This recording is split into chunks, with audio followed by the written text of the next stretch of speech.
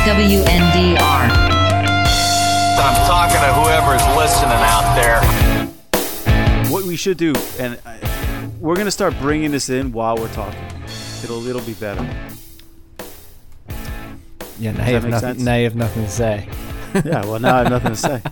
But, all right, episode 14 of this episode-packed third season that we're in right now. Oh, my God, yeah. 14 whole episodes. 14 episodes. What are we, in August? 8 months, 14 episodes. We're at less than 2 months an episode. 2 episodes a month clip. But it's quality over quantity. High quality. Yeah. Sure. Yeah. So welcome back, all y'all. Dutch, good to see you. Yeah, man. Welcome. Literally welcome back. Yeah. Well, you know. The last time you spoke to these people, you were heading over the pond. Yeah, it was a good time. It was nice. We hadn't seen family, obviously, because not that we're the only ones, but like everybody, we hadn't seen like long distance family since the summer of 2019. So that was really cool, really relaxing. We did nothing. My wife, which is documented many times in this podcast, my wife's from France. We went over there. My son was there for 5 weeks this summer. My youngest son was there for 3 weeks. With my wife, I was there for 2 weeks. Oh, I think you have to update us. Shaft. You have to update us on the nude beach scenario. So what did we talk about? About whether or not the kids... So, all right. You said last time you took them, at least one of them was too young to give a shit about titties. Yeah. So, all right. So the funny thing is, there's a couple of things about that. Is when you're on the highway there, my in-laws live off of A8 in France, and when you're driving from towards Nice from her hometown, there's a sign that says Nice Cannes. Like basically, this exit for Nice, this exit for Cannes type thing. But when you look at it as an 8-year-old like my son is, he read it as nice cans. And he's like, he just starts like giggling. He's like, and we're like, what? He goes, nice cans. I was like, oh my God. In the 15 years we've been coming here, neither me nor my wife or my even older son even put that together. And my 8-year-old, who obviously is probably going to be a problem in a few years, looks at that and he goes, nice cans. Dude, we were laughing so hard. So if that's any indicator, he was definitely ready to notice boobies on the beach. And so the term for the trip became, these girls were out there boob naked. Boob naked. Boob naked. They were just out there boob naked. So for anybody who hasn't been over there, the beaches are topless, but they're not really topless. If I'm going to be honest, I think as a percentage, 5%, and that's being aggressive, of the people are topless. 5%. And of those 5%, 95% of them are people who you're not interested are men. No, they're people you're not interested in seeing topless. Like they're just not. They're 60-year-old women, and if they're laying on their back, their boobs are looking to the sides, if you know what I mean. Like if they're laying on their ears. back, their boobs are laying on their back too.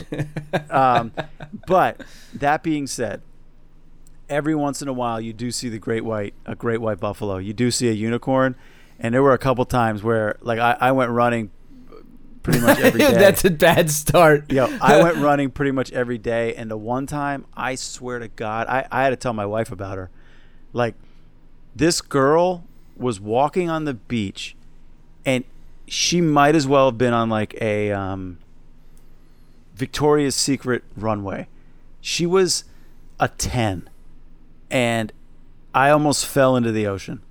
Like I mean, I didn't even feel bad about stopping and looking at her. Like, stopping and looking at her would be like walking past the Mona Lisa, and then someone being like, "Well, you're really gonna stare? You're gonna stare at it?" It's like, I'm staring at it. Look at it. I love this justification. You just compared a Victoria's Secret model to the Mona Lisa. She looked better than the Mona Lisa. That's not hard. That's not hard to do. Most of the women on the beach look like Mona Lisa. But so my kids definitely noticed, and it's funny because like The younger one, he had no problem talking about it, which you can tell he's still not like there yet. His little, he doesn't have any fuzz on his nuts yet. But the older one, who's 11, you would talk to him about it, and it was like he'd get all bashful, like he thought we didn't notice that he knew that there were topless women on the beach, which is, you know, like that's pretty typical for an 11-year-old. Like he's definitely, you know. But the weird thing is like, we kind of had this discussion. When is it okay? Because you'll have like a 3-year-old and she walks around with no top on. It's not, and that's normal there. Like a little kid, they just don't put tops on the little kids. And you're like, oh, well, it's a little kid. But then it's like this strange age where they're still young, like they're not mature women. Yeah. And they're topless, and you're like, no. Yeah, that's weird. Put a top on. But then once you get to be like, 18, then magically you're like, yeah, sure, I fully support it. Don't wear a top. But what that weird age of like, you gotta put a top on, and then magically like you turn 18 and you're like, no, it's totally acceptable. Hey, they're breasts. It's just a nipple. It's fine, right? Right. It's really fucked up. It's strange. That is really kind of weird. Yeah. Yeah. So that's a really fascinating point, because you never really think about that, like, because you can't. Here we don't do any of that here. It's like as soon as a little kid is going to the pool, you buy the 2-piece. Well, that kind of makes, and then they always have a top on. That kind of makes me wonder, if we went like, there's no way to say this without sounding weird. If we went by hormonal changes in a human being, a girl gets like her menstruation when she's about like 13, even earlier sometimes. Okay, so like 11, and then I don't 12. know when a guy can start. I don't know. I think I was 14. I feel like I was late. Okay. I don't know. So, but my point is that, like, who came up with because if we went by sheer biology, you can physically procreate at the age of 13. Right. That, like, a girl is able. Right. But I wonder who came up with the idea that 18 in general, because some states and countries are different, was like so socially acceptable. Yeah, like, think about it. If you were going to be a purist or a naturalist, you would say, like, look, if nature says it's okay, it's okay. Really? Well, yeah. I mean, that's kind of what I'm alluding to. Right. In a weird way, yeah. Yeah, right. So we should be fine with an 11-year-old having a child, but like, there's no fucking way that we. I don't think so. I don't think modern society, for the sake of like mental maturity, job security, finances, things like that kind of element can't support itself. This isn't like the time of cavemen where you only lived to 30 and you didn't have to worry about money or a job. Like, you just, But then also too is like, society and culture is natural. Like, nothing that we have right now is not natural, because it happened. Yeah. I believe that if it exists, it's natural. It's the way it is supposed to be. I don't know, but you're right. It's this. You almost want to look at us as like, are we flawed creatures? Like, why the fuck are we capable of procreating at 11? I wonder 11-year-old could take care of a baby. I wonder if as a species, if we start to live to like 150 or 200, I do think people are having babies at older ages now. For sure. So I wonder if, like, because, like I was saying about cavemen, they only lived to 30, so they started probably reproducing at 13, just because they could, and that's just what their body told them to do. But, like, I wonder, like, as we get older as a species, if we're going to continue to see that. So, like, I think the technical physical limitations on a human being are actually, like, 150 years old. I really don't think in our current form we can actually biologically live past 150, but let's just say we could and we figured it out. I wonder if people would like go, well, the first 75 years of my life I want for me, and then I'll think about having a family. I want to have fun. Yeah. Till 75. Yeah. Till my midlife crisis. So I would say from a life endurance standpoint, that probably has something to do with it, and society. I just went to the eye doctor today, and my doctor She didn't want to tell me her age, but she told me, I'm in your age group. Like, she was just being kind of funny about it. She's like, I'm in your age group. And the reason she was telling me that is because she's due in October with her 4th. And I said to her, I said, she's a super cool, and I was kind of being tongue-in-cheeky with this. And I was like, so without being, like, overly personal, was this a mistake? And she's like, no. She's like, I really wish it was a mistake because, it seems like it should be a mistake at my age. But she's like, I have 3 boys and I just wanted a daughter. I wanted to take one last swing at a daughter. And that's what she said too. She goes, I want to take one last swing at a daughter and I'm having a boy. So I've got 4 boys and I'm done trying. But at this age, she's like, I got to tell you, but she was 34 for her first. Yeah, that's even getting there. She wouldn't tell me how old her oldest was. She's like, but not very old. And so she's got them all close together. Yeah. So she started super late. She started later than the cavemen lived. Yeah. She might have had some twins or something. I don't know. Anyway, that's not what we're talking about today. It isn't. Anyway, so the trip was great. The kids have matured in the last couple of years. They noticed the boobs. So that's a good thing, I guess. I think it's just anybody who's listening to this podcast so far going like, what the fuck are these guys talking about? I just think it's fascinating. Like, I've always been fascinated by sociology and, the way humans kind of like actualize and realize things, which is kind of what we're going to end up talking about here in a second. But it is wild when you go somewhere else where the culture's so drastically different than here because everything. It was funny because you go there now, and it was like we were wrestling with like, should we travel or not? Because obviously with COVID, you're like wondering, should we just call it for another year and then go next year? Yeah. My wife was just like not wanting to not see her mom for like, she just, I don't blame her. I mean, it's been a couple of years, and she already, regrets. One of her regrets of moving to the U.S. is just not being close to her family. I mean, but when you went, one of the things it's interesting is we went, and there's this like worldwide thing that's happening now, and we've been in the U.S. this whole time dealing with it here.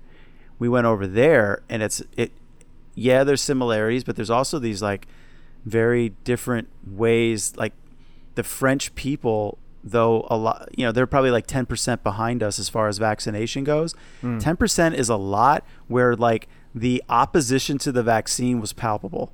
Like you were meeting people who were very much against the vaccine, where I live, it's a pretty progressive area, and you're hard pressed to find someone who like will outwardly, like, I think just for sheer embarrassment, or they don't want to cause a problem, will come out and say like, no, I'm against the vaccine.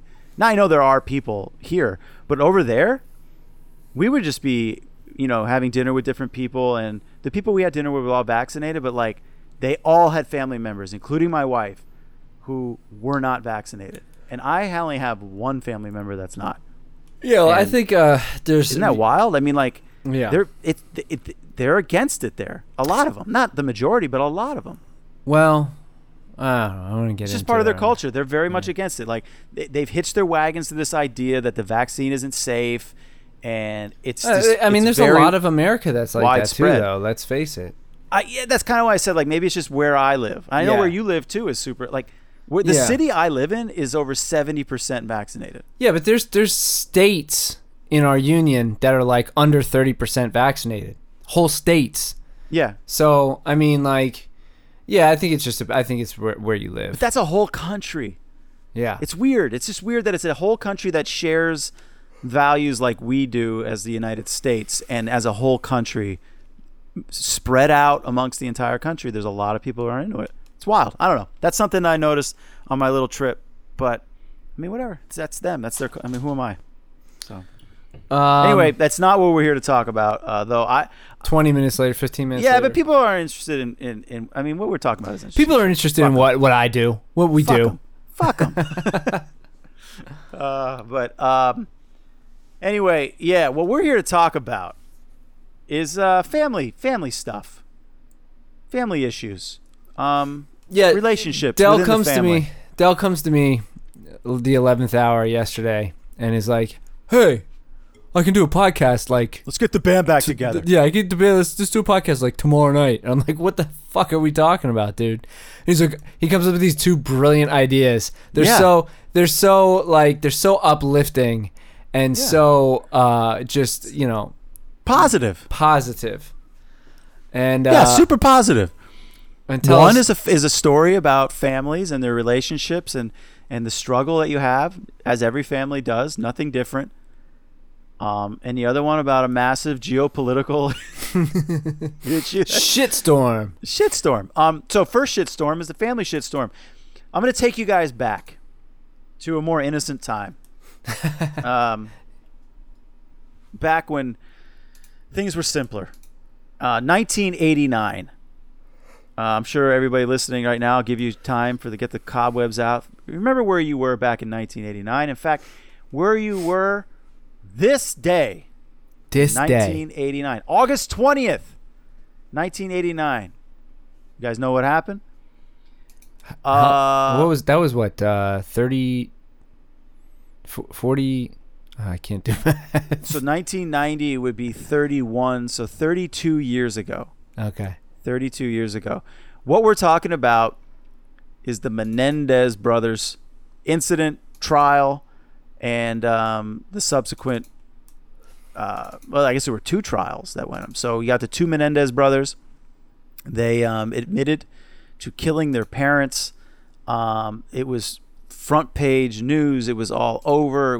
The trial was on every station. It was kind of like the OJ trial before the OJ trial. I mean, like, it really was. I don't remember a bigger thing. I mean, I was young, but I remember it. I remember kind of being a little freaked out because it was the first time where I was like, they killed their parents? Yeah. What? Like, what? They killed their parents? So we did a little bit of research on it, and we kind of have I have a whole totally different understanding of it now. Yeah, me too. Because I only had it from, like, I sat there in my grandparents' house, sitting next to my paps, with him being like, put them both in the chair, fry them, kill them both. And I was like, yeah, kill them both. Which is what I think. Which is what I think is fascinating about it. So I guess I'll just dive in, and you can cut me off here a little bit. So just to give a little backstory. So from my understanding, there was these two kids. They killed their parents. They shot them like brutally. Like they shot the dad 6 times, Jose Menendez, and then shot the mom like 10 times, Kitty Menendez. And Jose, the father, was like an entertainment executive in Hollywood. These people were like, they had a shit ton of money and all this stuff like that. And then the kids, after they shot them, they for lack of having a million years to explain this whole thing, they called the police. And when the police came, they said somebody shot our parents. Or like while they were on the phone, they're like, somebody shot our parents. Our parents are dead, blah, blah, blah, blah. And for like 5 years or something, they didn't really suspect the kids of having done it. No, not that long. Wasn't it? No, I thought it was like 6 months. I think it was and long. Then they took him to trial. The trial wasn't until 95. That was the second trial, I think. Okay. I think there were 2 trials. The first one, they tried them separately, and they got a mistrial. No, they tried. They were. Oh, okay. I thought they were together. I think, and then the second trial, they tried them together, and they weren't allowed to bring up the whole like, "Hey, I was raped as a kid" defense. Right. Which we'll get. But but check that out. But let's talk about. So they came home. I guess the day before, or a few days before, they went to a sporting goods store, and they bought 2 Mossberg shotguns, and then the next day their parents took them on they chartered a yacht and took them shark fishing. Needless to say, this family who lived in the Beverly Hills in this massive mansion, it was worth back in 1989, this thing was worth $10 million. If Dutch and I were good researchers, we should have looked up to see what a $10 million property back in 1989 in the heart of Beverly Hills would be worth now today. Right. Well, I saw the thing. It's fucking gargantuan. So Yeah. And the next day after the fishing trip, Jose, the dad, was sitting in the room, his one of his rooms, I'm assuming, and watching TV. Son came in with a shotgun, shot him right in the back of the head. Apparently he died instantly and almost decapitated him. And then they shot him a couple more times. Kitty, the mom, walks in. She got shot in the arm and the leg and in the back, and she tried to get away. She slipped on her own blood, and then they ended up shooting her in the face. Pretty much, according to what I was watching, made her unrecognizable, though their defense attorney put that picture up during the first trial, and I saw that picture. It was brutal. Yeah, it was rough. And then right after that, the brothers kind of sat around and waited for the cops to come. Yeah. And no one came. Then they decided to go to the movies. And they went to see Batman, which was the big blockbuster hit that summer. And they went and saw the movie. And they came back. At that point, they were like, all right, I guess we're going to call the cops. So they called the cops, and you could hear, if you Google it, you can listen to the audio of this. And he's like, oh, somebody killed my parents. And they're like, what? Somebody killed my parents. Like, did they shoot them? Yes, they're dead, or something like that. You hear him yelling, and the cops show up, and one of the sons is out in the front yard, like rolling around, writhing, like, oh my God, oh my God. And that was the way it was for a little while. They thought, who the fuck killed these people? They thought by the look of the way they were shot, it might have been like a mob hit. They started investigating whether or not Jose had some bad ties with the mob. They started looking at other business partners. They started looking at anybody that might have stood to gain anything from his death. While they're doing this, the sons, they decide to go out and just start fucking spending money.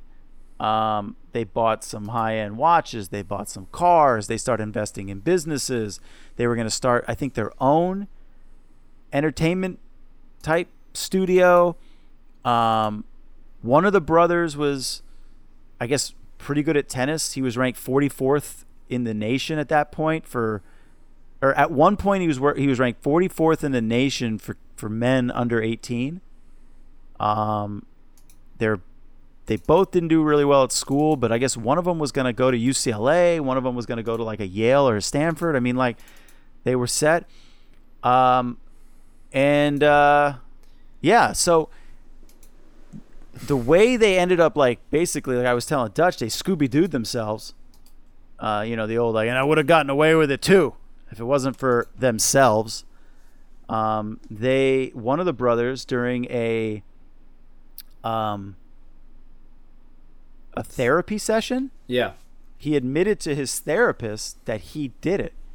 And technically, that therapist isn't, with doctor-client patient confidentiality, that doctor did not go to the cops. But you can't trust these bitches, Dutch. You cannot trust these. Nope. You can't trust them, because who fucked it up for everybody? That doctor's mistress. And I guess he was fucking around on his wife, and somehow he, let his mistress know, and she ran to the cops and was like, hey, I know who killed the Menendez parents.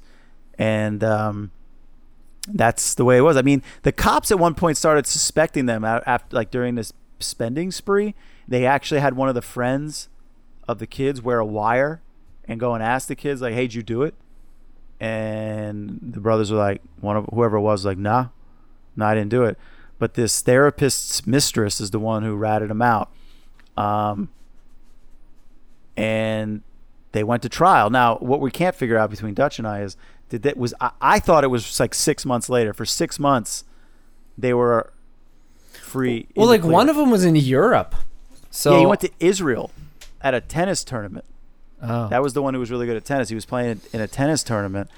And so they they arrested the one and then waited for the other one to get back from Israel, and then they arrested him. But during the trial, the defense was able to get a hung jury, basically, by bringing to light all these terrible things that the parents were doing to the kids while they were growing up. I guess the oldest Menendez brother was sexually abused by the father until he was 8, and then no more. And then he didn't even realize that his younger brother was being abused until later. And I guess the younger brother admitted it to a cousin, was like, yeah, my dad does these terrible things. And that cousin eventually testified, like, yeah, back in the day, one of them told me that this father was like a monster and was abusing them, like physically, sexually. And the defense attorney, who was kind of like the Washington Post at one point did a spread on this female defense attorney, called her, like, you know, basically paying her accolades, saying like she's an assassin out there just crushing it for these kids, and she did her job. And it wasn't until the second trial where the judge said, look, you cannot use the defense that you were sexually molested, and you can only use in self-defense, that they were able to be put away for life. So but I really think it was only like a 6-month period from the time they killed their parents to the time of the first trial, and then it was like years until the second one. Am I wrong with that? Did you find that? Interesting though for you listeners, while Dutch is checking this out, is you should check out was it 2020? What was Barbara Walters? Is that her show, 2020? I think you might be right. Yeah. So I just watched the 1996 interview that Barbara Walters did with them in 2020, and it was the last time they ever saw each other in the same room until 2018, which we'll get to later. But it was really fascinating to me because at that point, you know, their life sentence, I think they're out of appeals, maybe at that point, maybe out of appeals. It was life without the possibility of parole. You're in jail forever. Yeah. So she does this interview. So they don't really, in my eyes, you know, unless you're a true sociopath, you don't really have anything to gain or lose really at that point. Like, you did the crime. Everybody knows you did the crime. They admitted to doing the crime. They pled guilty. It's not like they were, you know, trying to get away with it at that point. And the interview really was hard to watch because you heard their side of all of the psychological issues that they went through because of what they felt was caused because of the sexual abuse and sexual misconduct that was, you know, the rape that they went through. And what I really found fascinating about this is, like, at least the older brother, he really tried to make the interview sound like because they get a lot of mail in jail, and he's like, look, you know, my life can have purpose. And Barbara Walters, being that, she was such a bitch in the interview. She's like, how can your life have purpose? You better have purpose. And he's like, well, because every time I get a letter from somebody who's been raped by their parents, Barbara, I can tell them, like, this is not the path. Like, don't be afraid to go seek help. We were afraid. And he talks about how afraid they were. Like, their father had threatened to kill them if they told anyone. And they truly believed that he would kill them if they tried to run away. Like, the one said he ran away at 12. And when the father, or he tried to run, he packed a bag to run away. And the father stopped him or whatever and was like, if you do that, I will find you and I will kill you. And, like, they believed that. There was a lot of psychological trauma. So, I mean, the sad thing about it is that, like, you know, these guys are young. Their whole childhoods were, if you believe them, were ruined, and they made this mistake of lashing out in the only way that they felt like they could find their freedom, you know. And the thing that I find sad about it is or not sad about it, but weird is that if this exact same thing happened today, I think you would have a completely because of the society that we live in now. I think you would have a completely different outcome in the trial.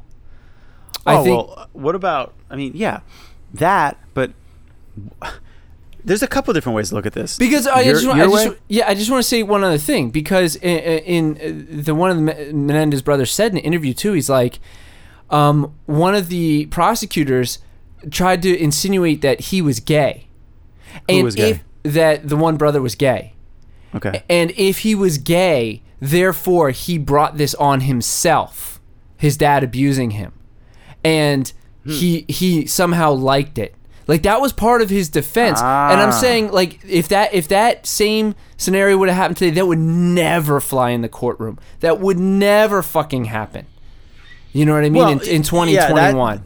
Yeah, that for sure. For sure. Also, let's be honest. Yes, they were wealthy, but what does that matter? Right. They also tried to say that too, like, oh, you were spoiled. You're spoiled. Yeah. But I don't think that you could be spoiled or what broke does that have poor. to do with? Like, exactly. What does that have to do with any of that? Except for the fact that they did try to say, like, well, the reason they killed them was to get the money. Well, what do you? That I don't understand, because you have the money. Like, that's the one thing Barbara Walters had mentioned. Though I didn't find her interview as offensive as you. Yeah, she has some bonehead questions. I'm sorry. I don't understand the concept of, like, oh, now you have the money. They always had the money. What are you talking about? Like, yeah, their parents were rich. I guess they would have more money if they inherit that. But it's not like they didn't. I don't have think money. that wasn't what it was for them. It was about. No, I don't think so either. That's what I'm saying. Like, I don't get the whole, like, oh, yeah, you killed them for the money. We had the money to begin with. It's our parents. And from a psychological standpoint, I think the spending of the money was. I mean, think about it this way: when you're depressed or when you're sad, what do people do? They go on fucking Amazon and try to buy their happiness. They try to go like, well, if I buy this next thing or if I buy that next thing, I'm sure they go shopping. I need a new pair of shoes. Yeah, that like makes me feel better. I think, because I think it was Eric Menendez was saying, like, I don't know why I was spending the money. I didn't even know what I was doing with the money. Like, I don't think he realizes that he was trying to get rid of the money or unload the money or try to find things to distract him from the crazy shit that he just did. Well, also too, like, he made a joke to his dad's secretary, because I guess at one point his dad's secretary had said to him, like, oh, I don't think you're gonna ever fill your dad's shoes, and he fucking wore his dad's shoes to the funeral, and he said to her, like, I think I'm filling his shoes now. Oh, wow. And they looked at that like, oh, what a monster. Like, well, yeah, if his dad was this nice guy, right, who didn't deserve anything, but if we're gonna sit there and say that, well, then it's not being a monster. He just killed this dude who was raping him, and in any other fashion, people would say, like, yeah, fuck, that's fucking funny. Right, you got something behind you there. But yeah, so I think that, like, it's a crazy story for me, because I'm like, yeah, you obviously shouldn't go out there and murder people and you shouldn't kill people. But, like, I'm going to tell you right now, like, if you told me that somebody raped you, I'd want to kill that person. You know what I mean? You want to, because the person's a monster. I mean, like, and if how you many told times me that have we seen a movie where, like, oh, he got what he deserved? Yeah, or like, say it was your 8-year-old. I was thinking the same thing. I was like, what would the Punisher do? He'd fucking murder everyone associated with that. You know what I mean? It's not necessarily a. The other thing too, while we're talking about that is, and I think this is the biggest what if, is that what if it was the Menendez sisters? Oh, absolutely. Or like if it was Eric the Menendez said, sisters, they would be like, I mean, you'd have 50% of the nation. But that's all the women being like, well, yeah, fuck him. Well, maybe not as much in 89, but definitely now. But here's the thing. Here's the thing that I find most troubling about this is that because it was boys and because it was a father who was a Beverly Hills, like name and an entertainment guy and all this stuff like that, it's like they almost defended his horrible actions towards these kids because in that era, it's worse to be gay and do something to a child than like, what am I trying to say? Like, it just, like, nobody wanted to believe that. It was harder for people in the court to believe the child molestation thing than to say these kids are murderers. Whereas today, in 2021, I think they'd look at the case and be like, this is horrible. Murder's horrible. You murdered someone, but child molestation is really no better in a sense. And I think that they would have taken a completely different approach to the case. Why didn't they look at it as to, like, what drove these kids to be this way? No normal people, like, they just wanted to immediately say, like, look, they're spoiled kids who are psychopaths, and they just wanted to kill their parents. Wait a sec. That's what I'm saying. Normal kids, with the vast majority of the time, a normal person driven to murder has gone through some terrible stuff. What did he go through? Right. It's not and just... I think that's a valid defense. And it wasn't heard at all. At all. But today it would be. Which kind of like rounds out this whole thing to the it's not funny, but the interesting thing about it is here we are 30 some odd years later, and they have no appeals, they have life in jail and all stuff like that, and you have these like TikTok girls. There's a group of girls on TikTok. They've created sites and stuff like that saying like, oh, this needs to be looked at again. They should be let out. They should be given a second chance because of that whole movement of like, hey, rape is wrong. Rape is a really fucking horrible crime. To destroy a child's life is one of the worst things you can possibly do. It's amazing that they weren't able to draw from any family members at all. Well, they did in the trial. Many family members came forward and said, yeah, the father was really mean to the kids. He was stern. He was tough on them. He did some out of line things, but they couldn't verify any of the sexual stuff. I mean, and how could they? It's not like he did it in front of them. It's not like he was going to admit to it. It's also too. It's like the sexual stuff is terrible. The sexual stuff is a guarantee, but it's not like if he just stopped at the rape, it would be okay. Like, right. Take the rape out of it. It's still psychological abuse. It's still abuse. And they said that the mom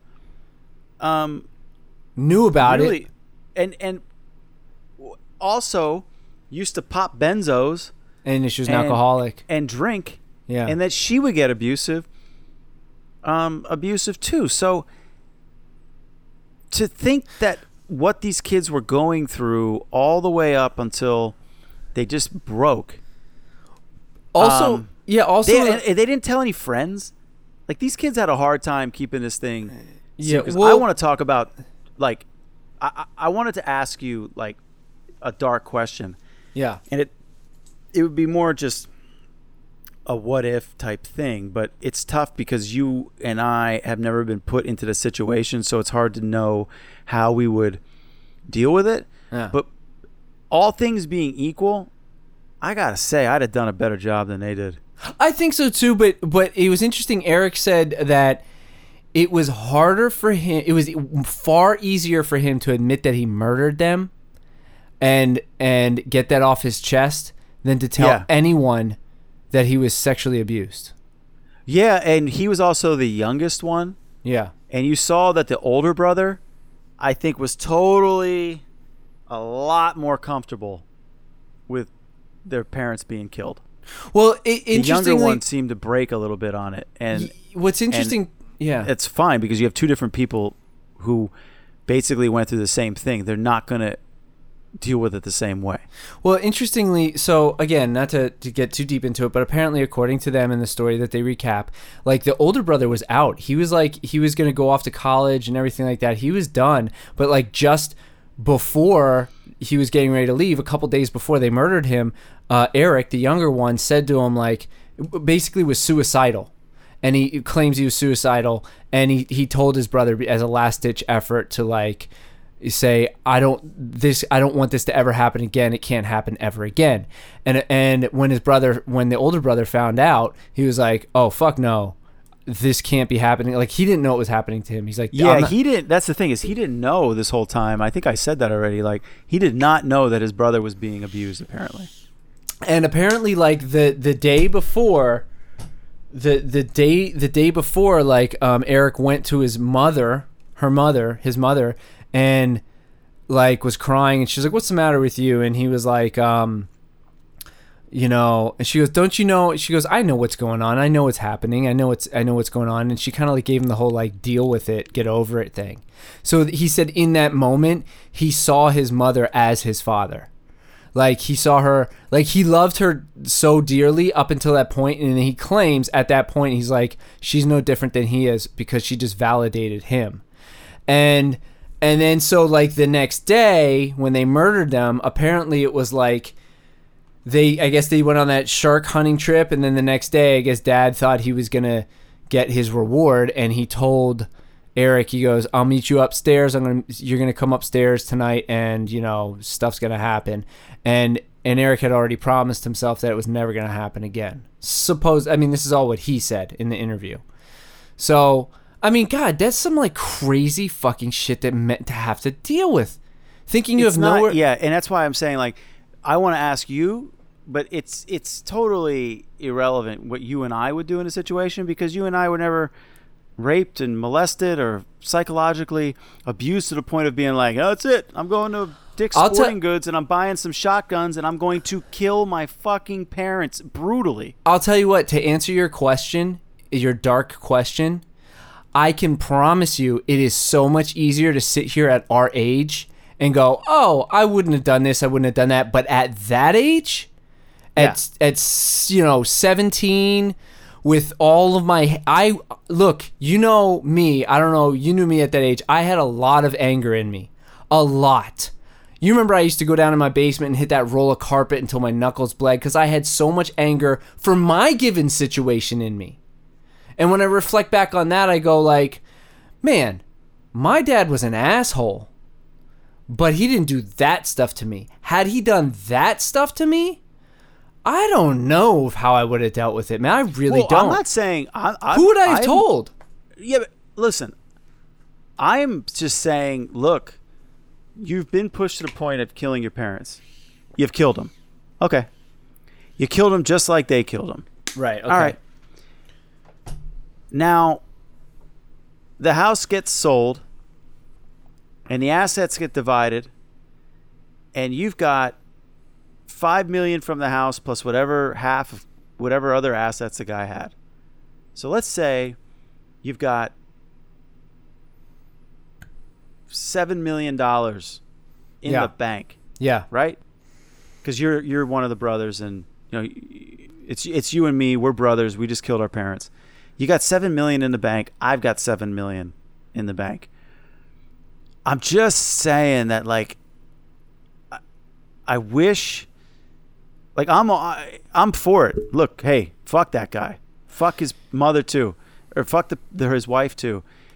If they had just relaxed, and yeah, I think it's easier said than done. No, of course, that's why I said like it's tough to say. But if they had just relaxed and been like, you know, not buy the rollies, not buy the cars, not, and you got, dude, the number one thing you gotta do when you commit a crime is like, dude, it's you and me, and we don't tell a fucking soul. You can't tell anybody. It's already bad enough there's two brothers involved. But I mean, that's easy. Again, that's easier said than done for most people. Like, I'd say most people, because, you know, like, I know I can keep a secret. I know I can definitely keep a secret. Yeah, because this is the secret you got to keep, or you're gonna go to jail forever. But the other problem with that is that, like, they're young. They did come from money. They probably they saw how all their friends their parents got away with things. They shot them 12 times. Like, this isn't new money. Like, Yeah, this isn't actually like you and me getting $7 million. This is them having $7 million. They're used to having money. Yeah, but I think it was as a distraction. Like, they shot their parents 12 times. The cops never came. Fucking brutally. The cops aren't suspecting them. Time has gone by, and they're going like, what the fuck? Like, maybe we won't get caught. But at the same time, you have this deep-seated, deep subconscious of guilt going on inside you. Oh, the mind fuck. It's a complete mind fuck. So I think, again, they started spending just to be like, how can I distract myself from that craziness that's going on in my head? Also, though, like, the idea, like, they're gonna get caught even if they don't do that, because, dude, they went to the store and bought shotguns. Yeah, that's what I don't know. What, these cops must have been fucking idiots. Like the detective, it's like, you're come on. gonna get caught, aren't you? That detective. Now, it does take time. Yeah, it does take time, but you're gonna go to every fucking gun store within 100 miles and been like, I need a list of every fucking firearm you sold, and I need bills of sale, and I need the fucking video footage of who came in. And yeah, well, if they had video footage back then. I mean, it's just. Let me ask you this. I killed him a different way. Well, I don't think they were concerned about that. I think they were trying to unlock themselves from their personal hell, and they weren't thinking about the repercussions at that point. But as far as like being rich kids in Hollywood and then spending money as a means to like get away from it psychologically, have you ever broken up with a girlfriend and then changed your furniture, moved your furniture around in your apartment? Dude, you know how bad I am at breaking up with girlfriends. No, I let it fester, and then I crash my car, and then it turns into a huge fight. And right, okay, so the answer is no. That's how you do it. I've done things in my life, like when I go through something big, like I'll move the furniture a little bit, I'll clean up, I'll do something. Some people do some stupid shit and go get a tramp stamp. They get a tattoo. You know what I mean? Like, people, or they cut their hair off, they shave their head. Like, people do weird things to get through things. I just stay up late. I binge watch shit. Yeah, that's a distraction. I talk to you, complain. Right, so you would have told me, you couldn't have kept your secret.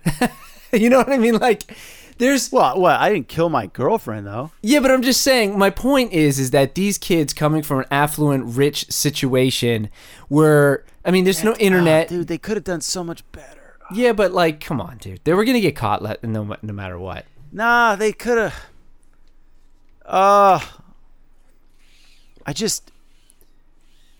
they're already psychologically fucked up from all the stuff that happened to them. That's the problem, is that they're already fucking... They're not in their rational mind. No, and that's what I wish they would have called somebody. And that's what the point he was trying to make, the Barbara Walters, is that when he was like saying like my life can have meaning, like, because the one guy, the older brother, was like, yeah, I have a fiance or a girlfriend now, and she wants to get married. And she's like, did you meet her after all this?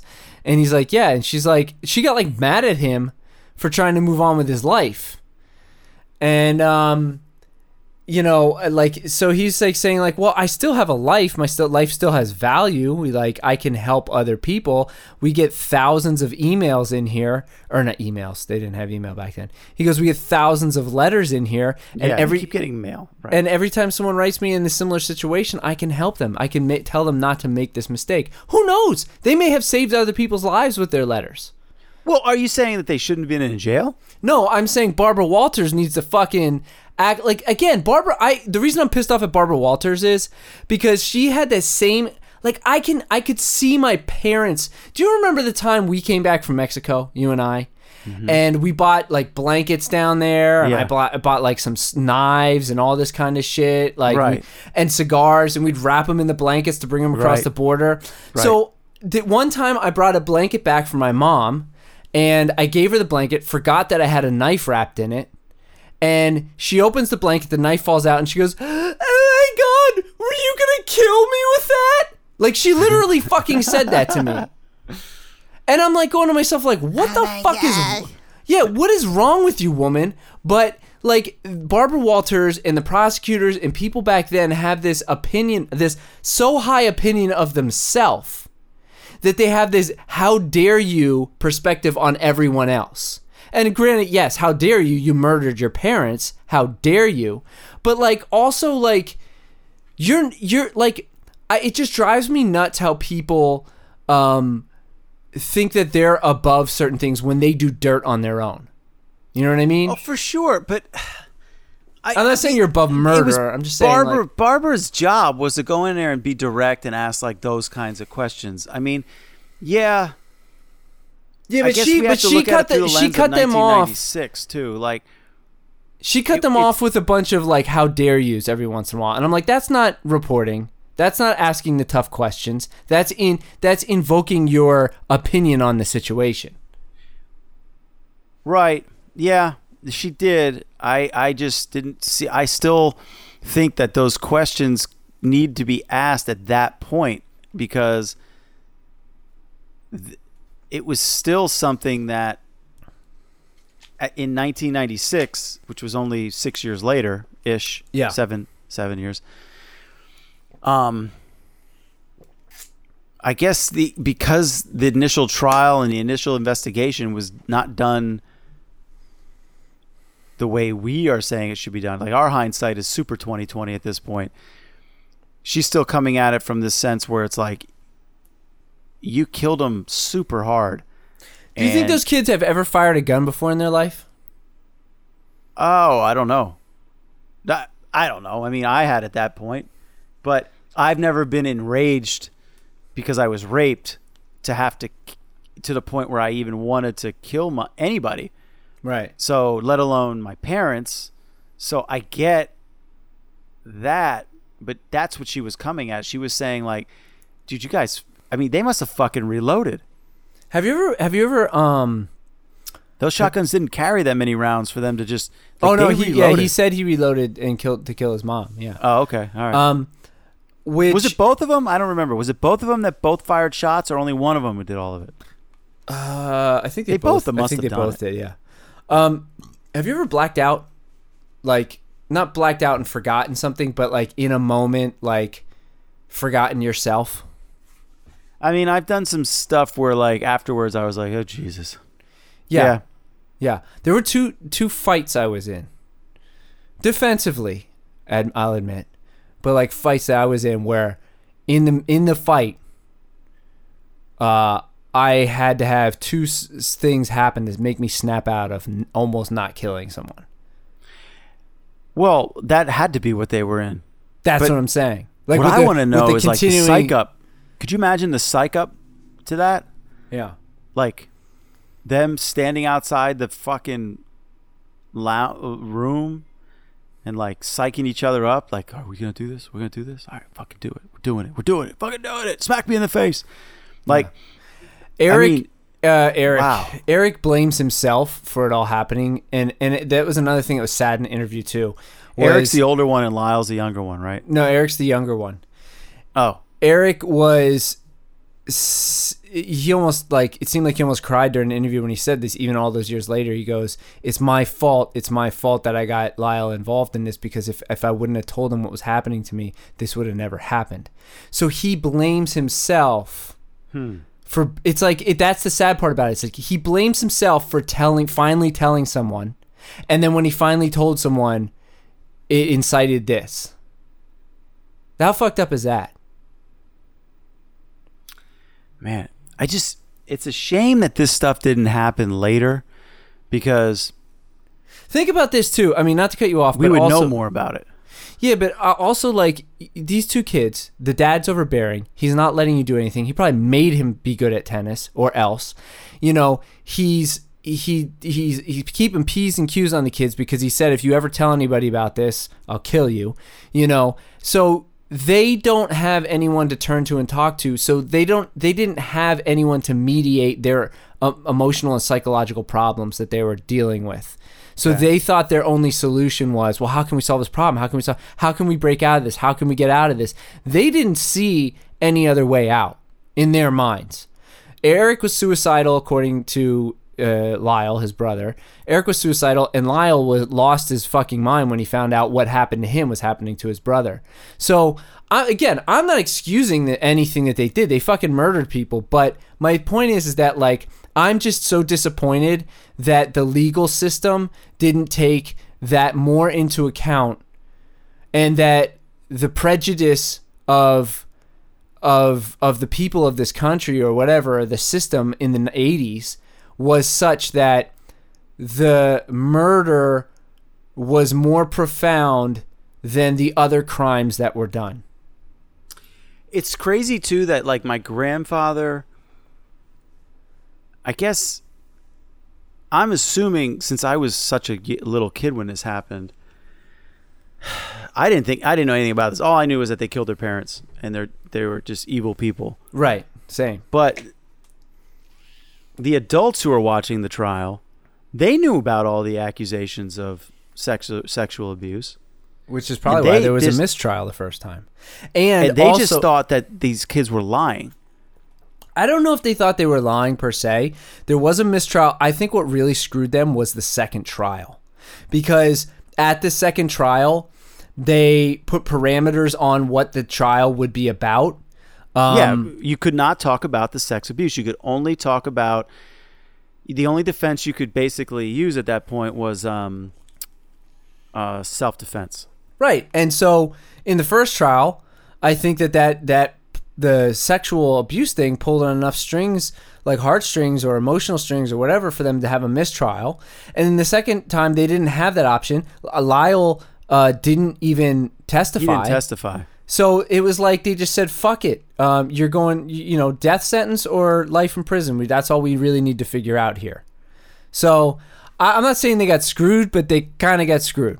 And I'm not saying they should be free walking the streets per se, but I definitely think the problem with them free walking the streets is, like, you got to wonder how damaged they are. I mean, fuck, they could kill their wives. I mean, sure. And I'm not saying they're bad people. I'm saying they're fucked up. These people mutilated someone with a shotgun at point blank range.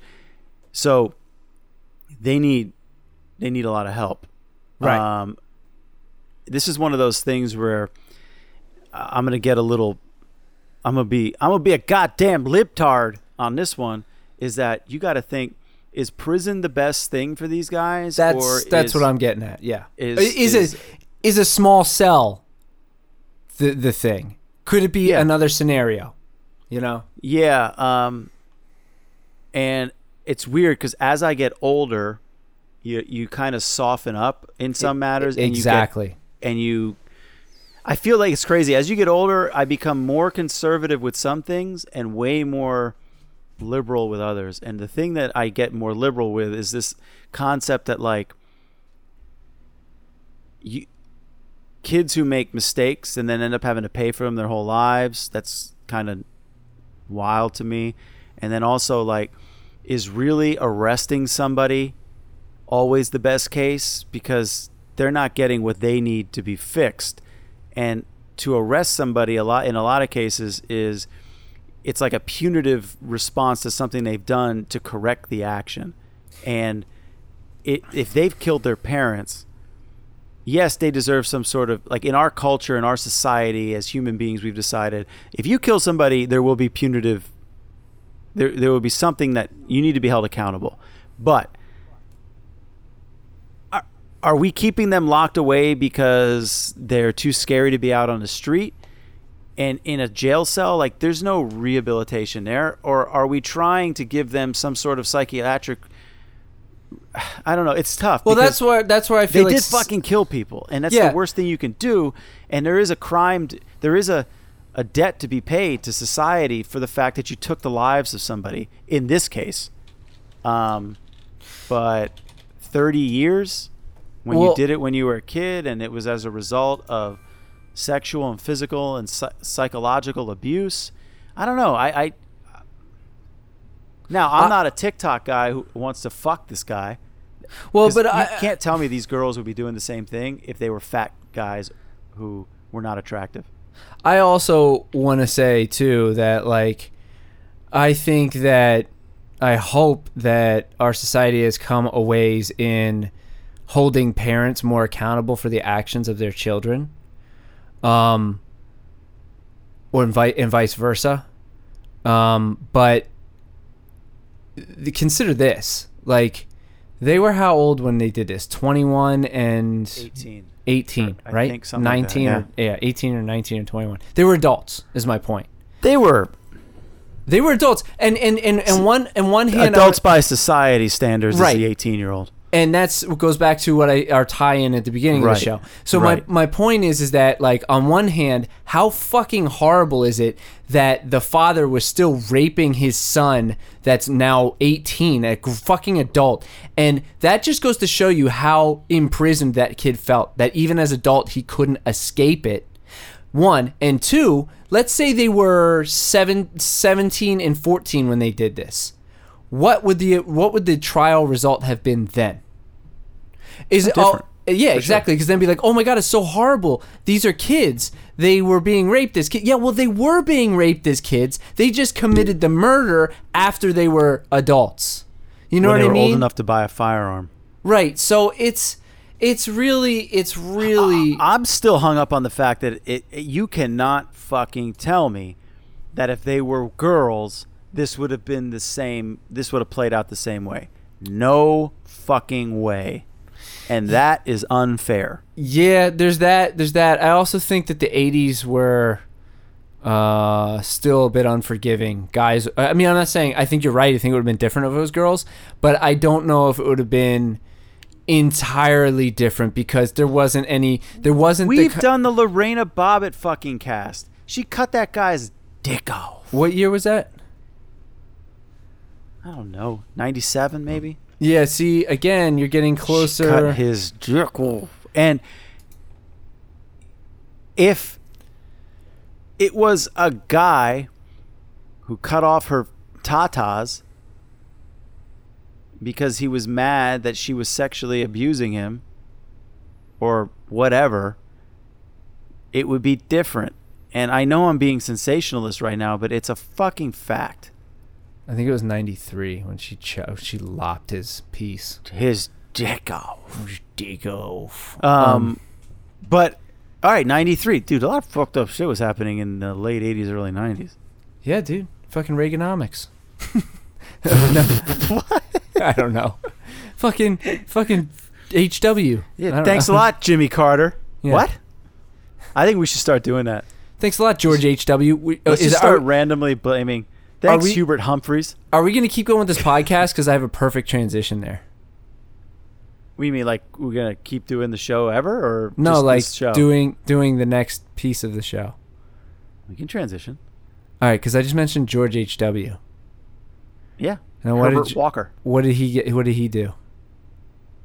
He was the head of the CIA in the 90s. Yeah, and who did he give birth to? GW. And what did GW do?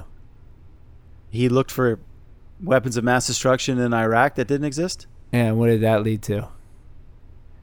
Peace and harmony in the region. Exactly. Halliburton. Yeah. Exactly. It Yeah, but that was Iraq. That's fucking apples and oranges, dude. Yeah, but That's apples and less ripe apples. So how do we get in Afghanistan? No, that was HW. Yeah, that's what I was Oh, kind okay. of. Yeah. Yeah, well, that's not that GW didn't have anything to do with Afghanistan. Here's what I want to say about we're gonna talk very briefly about Afghanistan. I'm just gonna say this: I didn't serve. I have friends that served in Afghanistan. I didn't serve, so take what I say with a grain of salt. I don't have the experience over there, but I would say this about like people going like looking for somebody to blame, like as far as like the timing of getting out. Look, man, Bush got us in.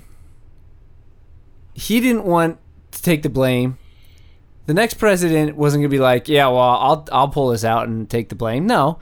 The next guy was like, I'm like, and you get to Obama. Obama's like, I'm not gonna fucking take the blame. I'm the first black president. They're never gonna let me live that down. Could you imagine? Yeah. Could you fucking imagine if he did it? That's what I'm saying. Like, there was nobody that was going to take the blame for this thing that was inevitable.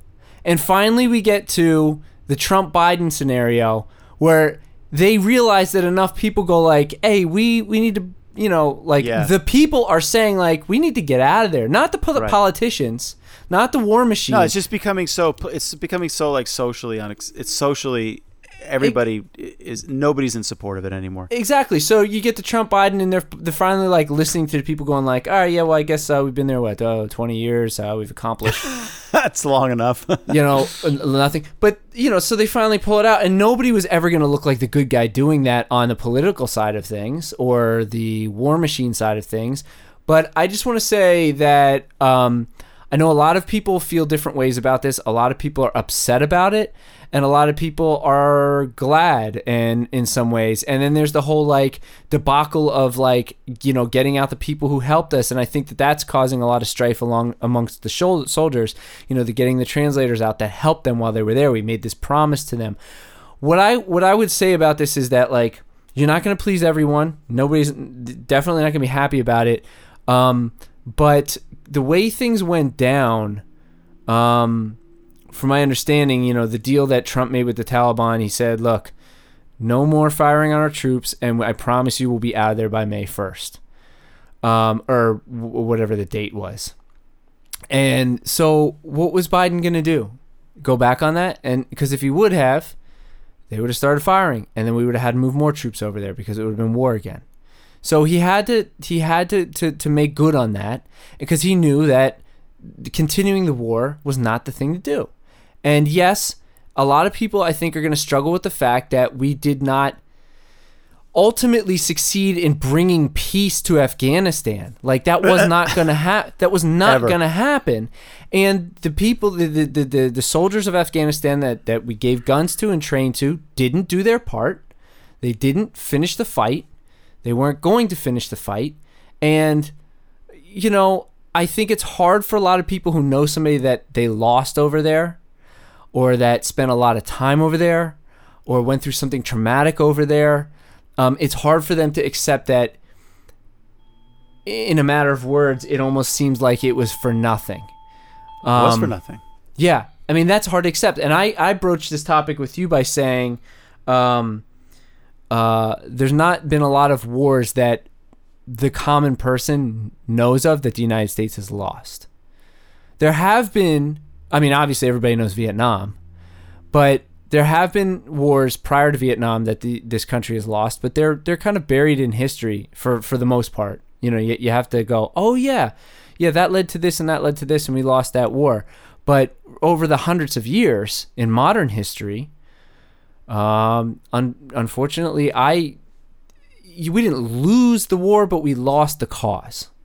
Yeah, but this is like a war that couldn't be won, because if you have like a force like the Axis power, you have like Germany, and you have Japan, and you get them to stop doing what they're doing, then that's the end of the war. But in this case, you just have we're not at war with Afghanistan. We're not at war with a government. Right. We're not at war with... It's a group of people with an ideology within a country or within multiple countries, and they just... Like, you're not going to eradicate it. It's a cancer. That's what it is. And so the people are never going to go away.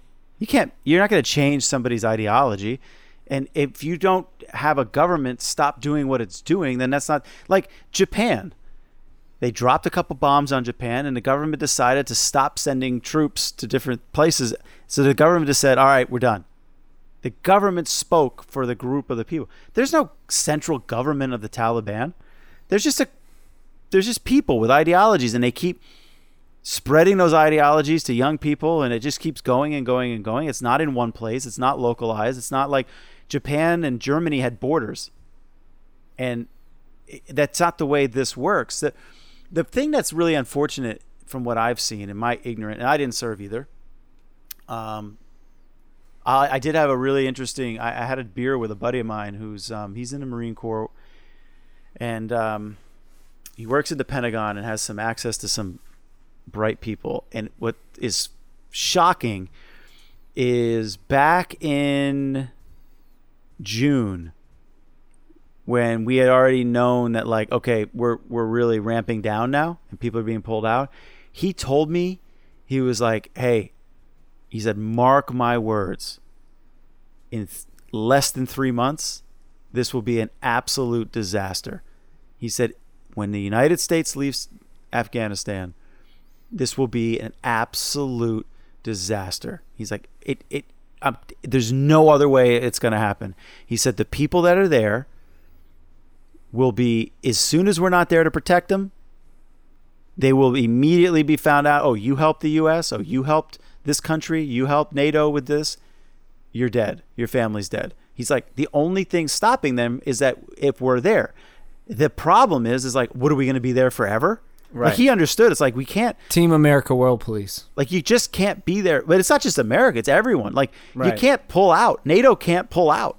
And, of course, U.S. is the driving force behind NATO. I mean, but what bothers me, and I'm not smart enough to understand it, and I am not going to pretend to been able to know how to handle it better, is that it just seems to me that if my buddy knew this sitting at a bar with me, then everybody must have known this. Why didn't, if Biden was going to keep on Trump's promise, why didn't ahead of time we pull out the people that need to be pulled out? Why didn't, as a State Department, we tell the Americans that were there and start providing them with safe transport to the airport or any military base, get the fuck out, because we are leaving, and when we leave, this is going to turn into another fucking Benghazi. This is going to turn into another Libya. This is going to, like, period. I have to believe in some degree of what he said over the past couple of days. There's at least a modicum of truth. When, like, several months ago, he literally said, this isn't going to be like Saigon. There's not going to be a helicopter flying to the Capitol to pull people off the roof. And that's exactly what happened. Or to the palace. That's exactly what happened. So the fact that's the case, he claims that his expectation, or whoever's expectation, wasn't that the Afghan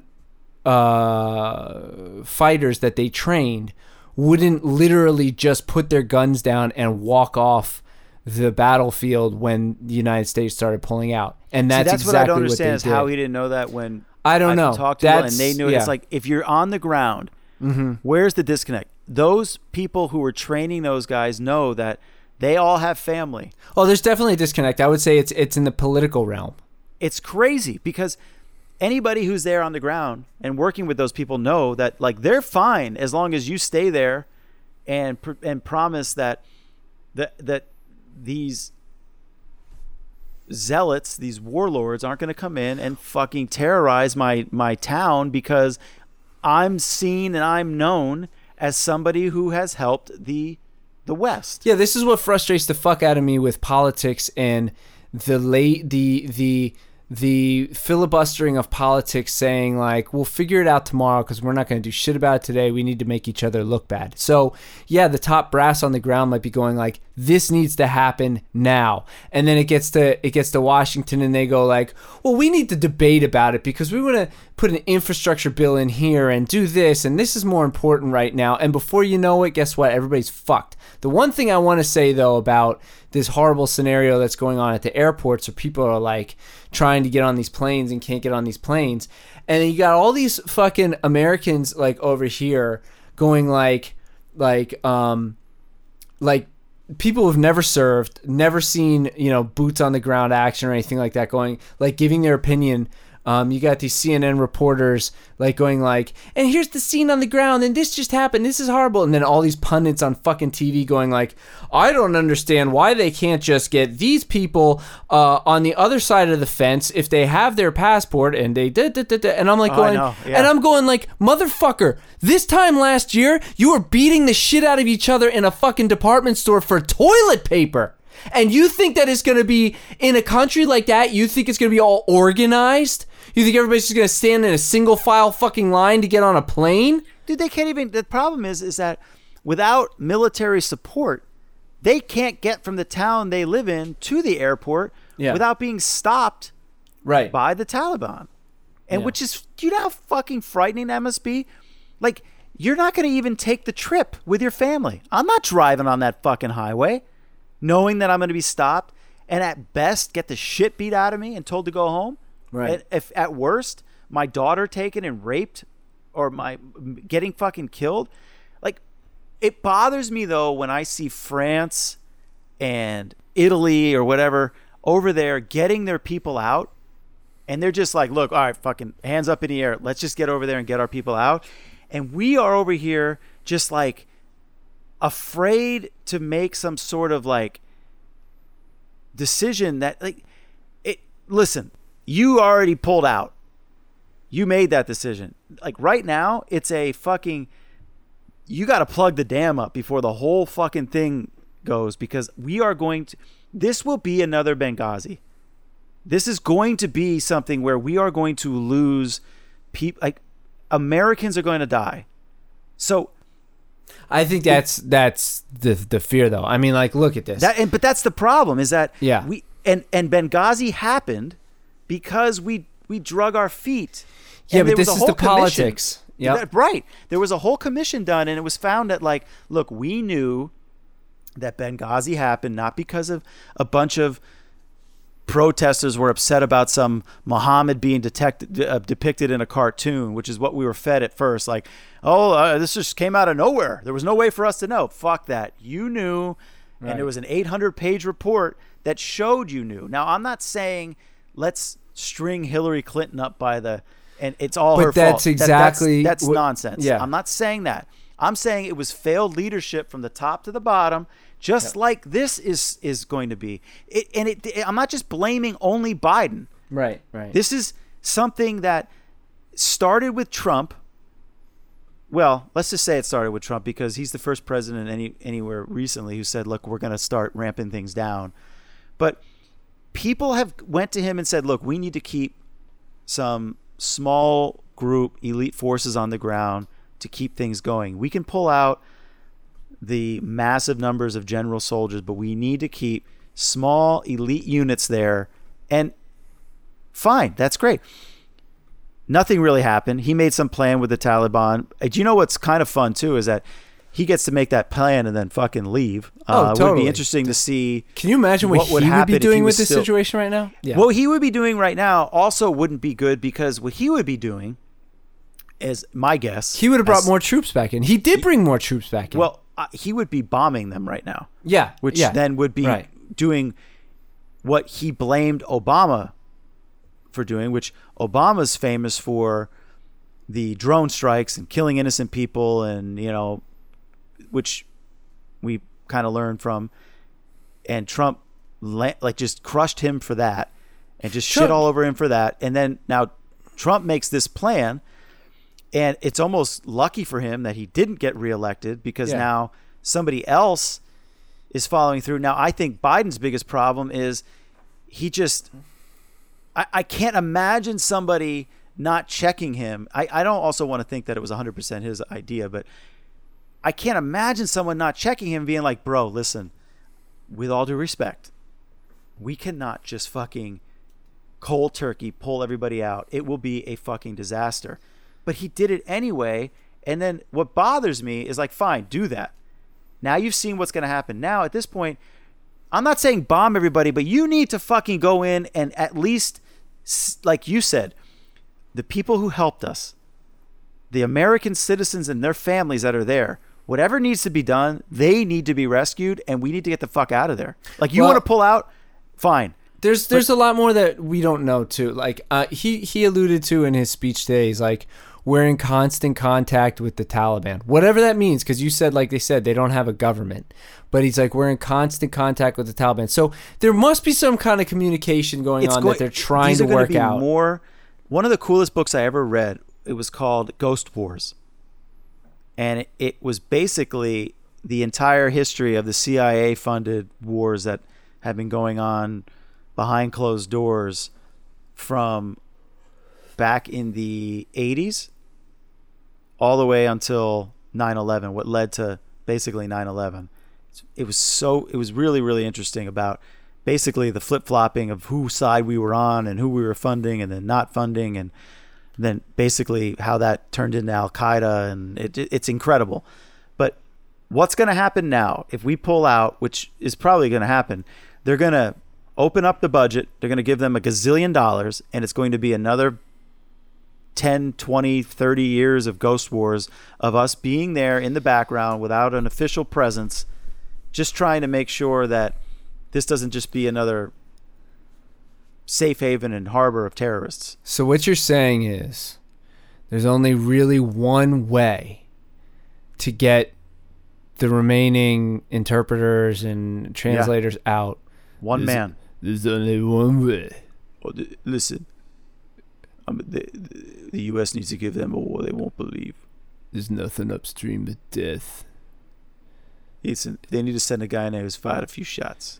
You go in there, you better bring a fucking army. Whole lot of body bags. God forbid that guy's colonel gets taken captive behind Afghan lines. That's what I'm saying, man. Do you think a shitstorm's going to happen now? There's only one way to get him back. Dutch and I have talked about this. In the whole modern history of the U.S.-Afghan relations, only one fucking person has ever done it the right way. One man. And that's going to lead us into our next watch-along. You goddamn right. Fuck him. John Rambo. The greatest utterance of those two words in cinematic history took place on an Afghan battlefield. Exactly. With John Rambo. John Rambo and his old buddy Colonel Troutman. God rest his soul. John Rambo. We'll talk about it when we did a watch along, but he's fucking the two of them face to face against the whole army. That's basically what they went to Trump with, and they were like, "Look, we need a bunch of John Rambos in there, keeping shit straight with those Afghans playing what's the name of that game? I have no idea. Dead sheep game, dude. You know, somewhere right now, somewhere, Stallone is going like, yes, like I can do this. I can write this. I can go back. I still have friends there in the whatever that army was. The Mujahideen. Is that what they were? Well, Mujahideen is the holy war that they were fighting. I think it's the word for holy war or something. But yeah, it's a shame that he did Rambo 5. He's not dead. He healed himself up and he said, "Fuck this place." And he rode off. There's nothing here for me anymore. I'm going back to Afghanistan. Could you imagine if that's what he did? He left Arizona? He's stick fighting again. And he went to Taiwan to get back in shape to stick fight over there, wherever he was. And it's time to come full circle, Johnny. He went full circle. He went around that circle 4 times at this point. He's doing laps. He's doing laps around the track. That's the circle he's running. But the one thing that is tough for me is because I don't understand enough about it, is that it's weird because I'm 100% for not having a massive military presence in Afghanistan. But then, from what I'm told, is if you don't have a military presence there, then you're basically allowing this whole region to be like a safe haven for just terrorists. It's so beyond fucked, dude. Yeah, it's unbelievable. There's nothing you could do to be like to make it work. And apparently, again, I'm not blaming the people of the country, but we gave them some opportunity to fight for their freedom or All right. Let me say something here, though. Saying that is akin to, and this is what my buddy told me, is that saying that is like a white person saying, yeah, I get that about like you take as a white person who grew up with opportunity, and then you're looking at like south side of Chicago, and you sit and you're like, I don't understand. Well, why can't they just not be violent?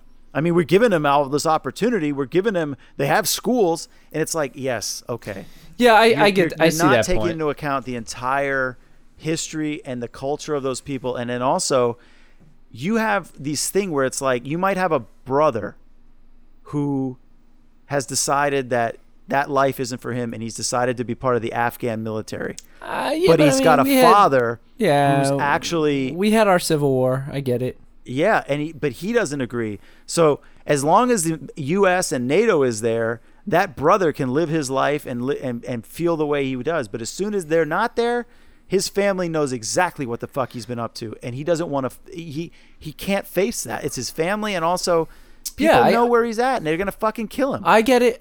The South won the Civil War over there. That I get it. You know what I mean? Yeah, except that South is like is gonna capable, make, and fucking scary, and has and is way more evangelical, if you will, way more for the cause.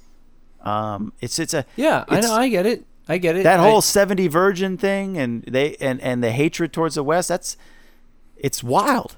Yeah. And you can't shake it. You can't. It's not like you can tell them like, "Hey guys, ever try? You should read this book. You might think differently." And it just doesn't work that way. Right. Well, that's what I was saying. I mean, like, we won't care again until there's another terrorist attack. Then we'll go, oh, and then they'll look for somebody to blame. They'll go, oh, it's Biden's fault because he pulled everybody out, and it's a never-ending bullshit. It is nice that we have you're right. We have the not privilege, the luxury of saying that, all right, come on, there's no reason for us to be over there anymore. But then when there's an entire area over there that going completely unchecked, and then some short period of time from now, somebody flies a building into the new World Trade Center, or the new Freedom Tower, and then everybody goes, well, what the fuck? What happened? And then you know, the military minds are going to be like, well, what the fuck did you think was going to happen? But worse is, because this happened under Democratic watch, you're going to have the Republicans being like, well, look what the Democrats did. And if this had happened under Trump's watch, the Democrats would be like, well, hey, Republicans, you got what you asked for. Like, this will never ever be a good thing. Like, that's why I'm emotionless about it, because I don't know how many times I have to say it on this podcast. Humans, we have every opportunity to learn from our history and from our previous mistakes, and we just refuse to do it. We refuse to do it. It's the same thing with the fucking virus and the vaccines and all that shit. We refuse to learn from any mistakes throughout history. We just always want to point the finger. It's fucking stupid. I don't know. I don't want to go too much on that. Plus, our podcast is getting really long. Do you have more on that you want to go into? No. I am looking forward to the watch along that's going to be related to this, because, again, if we want to look back in the past, I think in 1988, John Rambo showed us exactly how he'd handle this. I just want to say, oh yeah, I mean, like I said, there's only one man. Like, how many times do I have to fucking say it? There's only one option here. Yeah. You send one man in. Just one. That's all it takes, too. Simple. He will rile, and that's what I'm trying to tell you. He will get the Afghan people all riled up again. Well, he'll train them. He'll train them single-handedly. And then he'll also rescue all of the Americans that we need rescued and bring them home in a Huey, smoking like half, you know, with like a smoke maker shooting out the side for some reason. He'll have multiple holes in his own body. It won't fucking matter. And then he'll land and he'll be like, you'll get a third Medal of Honor for this. He'll be like, give it to them. Yeah. His third Medal of Honor. Yeah, it's the only way. There's only one man. And Will somebody get this guy a goddamn glow stick? that's right. Who's the dude? Dude's blue. All right, hit me with your segment. I have a segment, and let me get the appropriate. We haven't done a segment in so fucking long. No, we haven't actually done a segment in a while. So I think this calls for this. I think it calls for this segment. Okay. We'll do it live. Okay. We'll do it live. Fuck it. Do it live. I'll write it and we'll do it live. Fucking thing sucks. 5, 4, 3. Yo, before you start, that was Biden. He was like, they were like, look, we're gonna have to address this pulling out thing. He's like, fuck it, we'll do it live. Fuck it, I'll write the thing, we'll do it live. And then the next day we were pulled out. Yeah. I have a dickhead of the week. All right. Do you know? I think you do, but I'm just asking the rhetorical question to our listeners. Do you know who Callum von Magner is? He's the only person with the name Callum, and I can't remember what he did or who he did or why he did them. So basically, that's the fact that you don't even know who he is part of the reason why he's the dickhead of the week. Callum von Magner is a failed bodybuilder, and he's failed bodybuilder. You're happy he failed? Yeah, I'm happy he failed, because the only reason anyone knows who Callum von Magner is because about, I don't know, 8 years ago now, a long time ago when he was young, he had this uncanny resemblance to Arnold Schwarzenegger. Facial structure, he was a bodybuilder, and he was always just trying to mimic him. He had the hair, he wore the short shorts like Arnold did in the 70s. He did all those things that Arnold did, and he was piggybacking off the fact that he looked just like Arnold.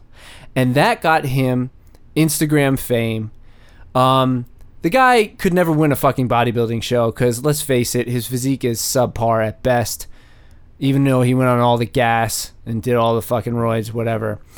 This guy gets to the point where they made a film about Joe Weider, and he gets to play Arnold Schwarzenegger in the film. That's how I know who he is. Right. Yep. This is Callum von Magner. Guy's a fucking idiot. Thinks it's real cool to go spinning around on motorcycles and act like a bro all the time. Tears his bicep trying to curl double, like curl deadlifting weight with two people on a 45-pound bar. You know what I'm saying? Mm-hmm. Tears his bicep. While he's recovering from his torn bicep, he decides that he's going rappelling off of a fucking mountain. Blows his quad. Re-tears his bicep. The guy's a fucking retard, okay? Sells t-shirts. He's Australian. He sells t-shirts. He's got his t-shirt line, and that's how he's made his money and his whole living on simply looking like Arnold Schwarzenegger. Well, so you may ask yourself, why is he the dickhead of the week? Because I actually followed him on Instagram because I was fascinated by seeing how far down the rabbit hole he was going to tumble. Like, I literally said a couple years ago, I was like, I think this guy is a candidate for committing suicide in a few years. When he realizes that he's an absolute failure. And like this year, he's spiraled hard. Like, he moved, he sold his house, he like just trying to refine himself. Anyway, this week, if some of you don't know, Arnold Schwarzenegger made a post, or actually did an interview. And in the interview, he was talking about basically being frustrated how we can't beat the virus because some people won't get vaccinated and other people won't wear masks. And he was saying like, you know, like people are like complaining, saying like that their freedoms are being taken away because they're being mask mandated. And in that he was going like, and Arnold Schwarzenegger literally said like, fuck your freedom, wear a mask, grow up. Be part of the solution, not part of the problem. So Callum von Magner, because he thinks he's somebody, got offended by this and went on his Instagram and like a little fucking baby was like, yeah, guys, I'm really disappointed. You know, I went, and he goes in his garage and he tears all his Arnold Schwarzenegger posters off the wall like a fucking 15-year-old. and he puts them on a pile on the ground. He's like, I just can't support this man anymore. I can't follow in these footsteps. He's like, freedom first, freedom before anything. He's talking foolishness now. And I'm like going like, hey, Von Magner, why don't you go back to Australia where every time one single person gets COVID, they fucking lock down the whole country. You want to talk about freedom? I was about to say, dude, it's so funny you said that. I was just about to be like, is he not from Australia? Yeah, well, he doesn't live there, I don't think, anymore. So, well, Jesus Christ, like, that is the most dictatorish fucking, like, they're out of their minds in Australia. yeah. So fuck this guy. Fuck you. You know what it is? You realize you're a fucking failure. You realize nobody gives a shit about you anymore. So now you're trying to do something incendiary to get more views and more follows and more people like you think any press is good press. Okay? Well, you know what? Go fuck yourself. Because you're the dickhead of the week. Because you wouldn't even exist. No one would even know you exist if it weren't for Arnold Schwarzenegger existing. I think it's funny that a grown man thought that just because this guy said something you don't agree with, you're going to like, I mean, you're already bad enough. You got his posters up all over the wall because you emulate him and your whole life revolves around this guy. But then you're going to go tear them down. I found out why I know him. I remember why I know him. Is I follow his smoking hot girlfriend and wife on Instagram. No, ex. I think she left his ass many times, many years ago. Oh, well, her name was Karina L. Yeah. I used to follow. I don't know if I still follow her or not. I haven't seen her pictures come up on my feed because I forgot about her. But I remember him from her posts. Yeah. But I guess they're not together anymore. But she was a smoke show. Yeah, I just want to say this to Callum because I know you're listening. You're fucking lost. Okay, you're like a lost little child, and you lost your blankie, and sucking your thumb's not working for you anymore. So go fucking find yourself. You know what? You could have torn your little posters off your wall on your own time and gone and sucked your thumb in the corner because you don't agree with your hero. Guess what? You're not supposed to meet your heroes. But if I would love to see somebody go up to Arnold Schwarzenegger and be like, hey, did you hear what Callum Von Magner said about you? And Arnold just to go, who? Yeah, that well, then Callum would kill himself. Well, I called that a couple of years ago. But anyway, that's funny. I had forgotten about that guy. I don't know if I ever knew his name except Callum, but I remember him from her. But also, was he trying to be a bodybuilder, or was he just like a what's the level underneath bodybuilding? I think he's trying to do classic physique, but he can't win a show. He win a show. He just doesn't have the physique for it. He's got no lats. His pecs are subpar. I mean, he's got decent arms, but he blew his one bicep and he tore his quad, so now he's kind of like fucking, he's come back pretty well from all that stuff, but like, he's never going to win a show. If he wins a show, it'll be some rinky-dink show that nobody cares about. Yeah, well, I was just saying that in this day and age, I mean, he could have competed in Arnold's time 40 years ago. Yeah, but like, if you literally put him against Arnold, he's in last place. Arnold would have blown him off the goddamn stage. It's not even. Yo, here's close. a picture of Arnold and her together. That's hilarious. I hope Arnold fucked her. Hey, Callum. Guess what? Somebody should send him that picture right now. Yo, how funny would that be if Arnold posted that picture? Hey, Callum. Yo, that would be fucking amazing. Guess where my hand is? Oh my god, that'd be fucking funny. So anyway, that is so funny. What a baby. That's my dickhead of the week. I actually, and I never do this because I just don't care enough. I follow whoever just to see what's going on. I unfollowed him because of that. Because I was like, you're that big of a fucking baby. Like, I don't want you to have followers. So I think it's funny though that he had something to say about Arnold, but he didn't have anything to say. Has he been bitching about? I imagine then he must have been bitching about his homeland. I don't know. I don't even know what he considers himself anymore. But you know what's funny is no one heard him bitching about his homeland because that didn't involve the only thing in his life that anybody cares about. That's what I'm saying. is He's looking Arnold. for he's looking for he needs likes and attention and whatever press of some sort because he's a fucking failure at this point. He's not selling enough t-shirts.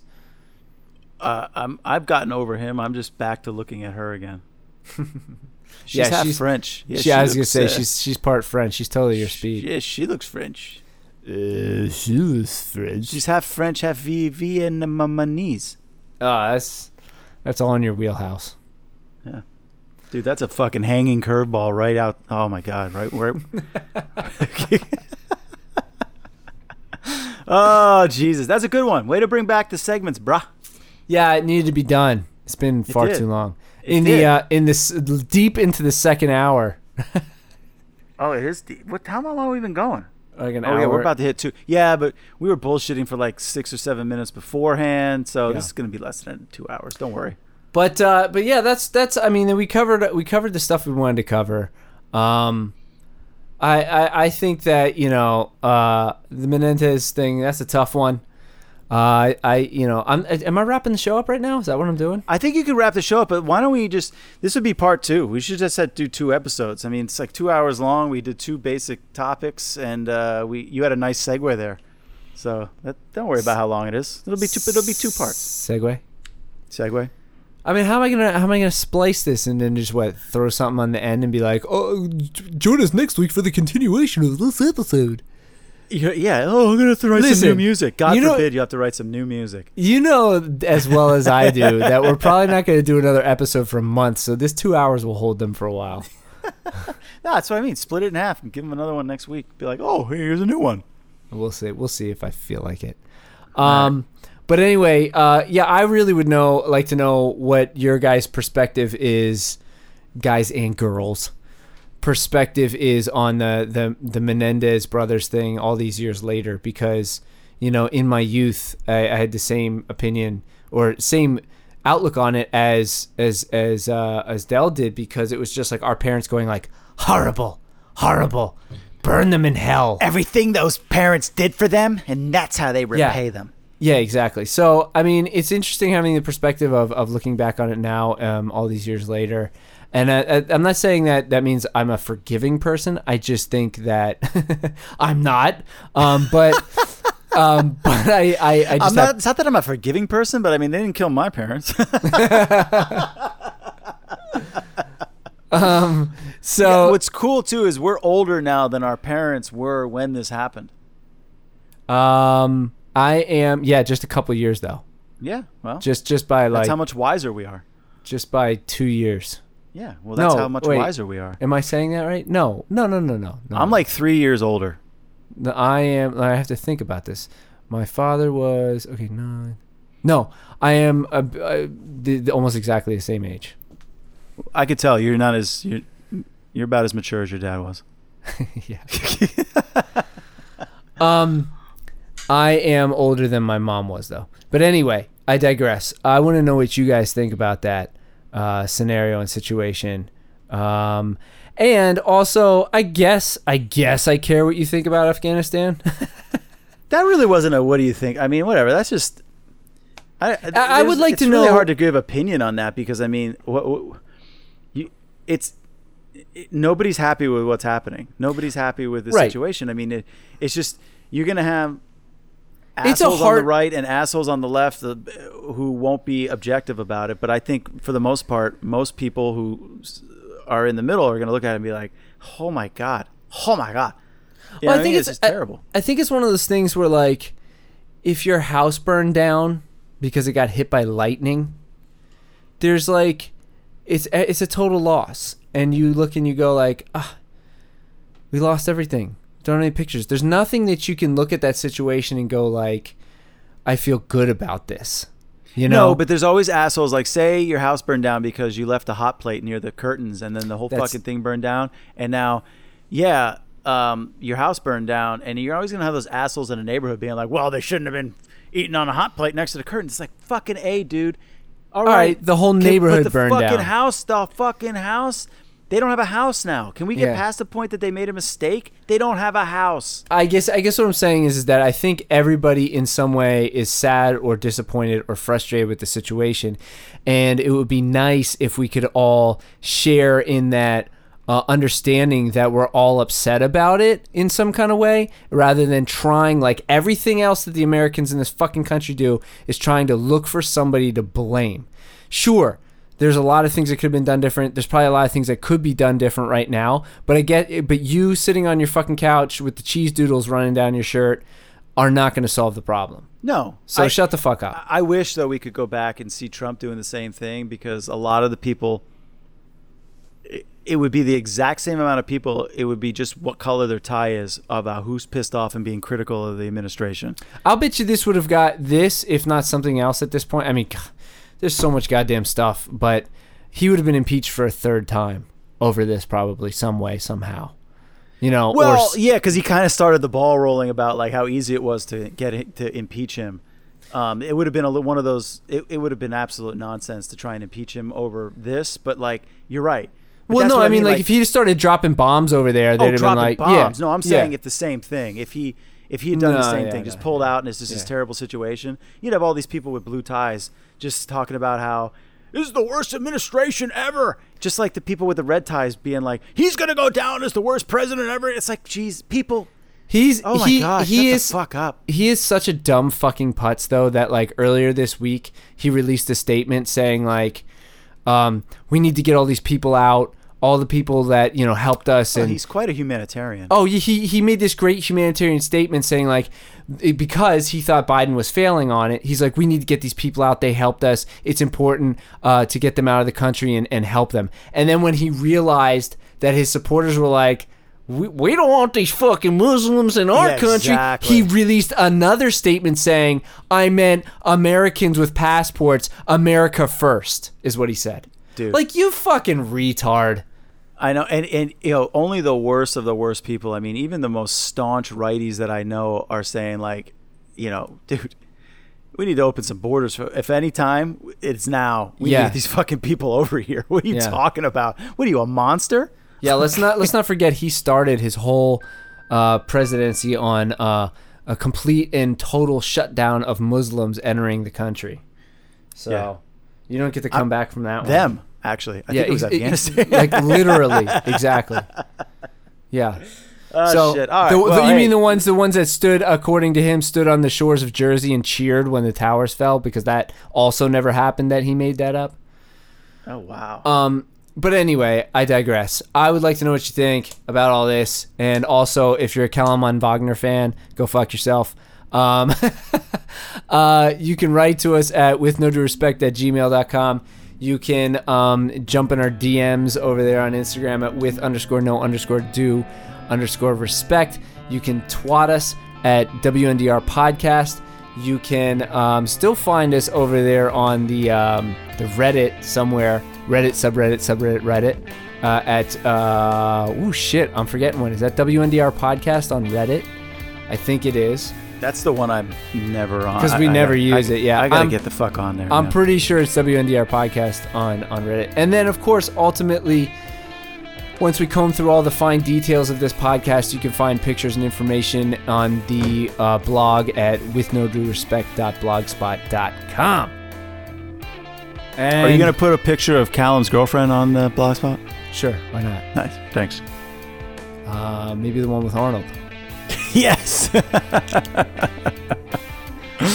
Oh, man. All right, well, hey, that's all I got. That's all I got. We'll see you guys next time, whatever that is. For my whole life, I didn't know if I even really existed. But I do. And people are starting to notice.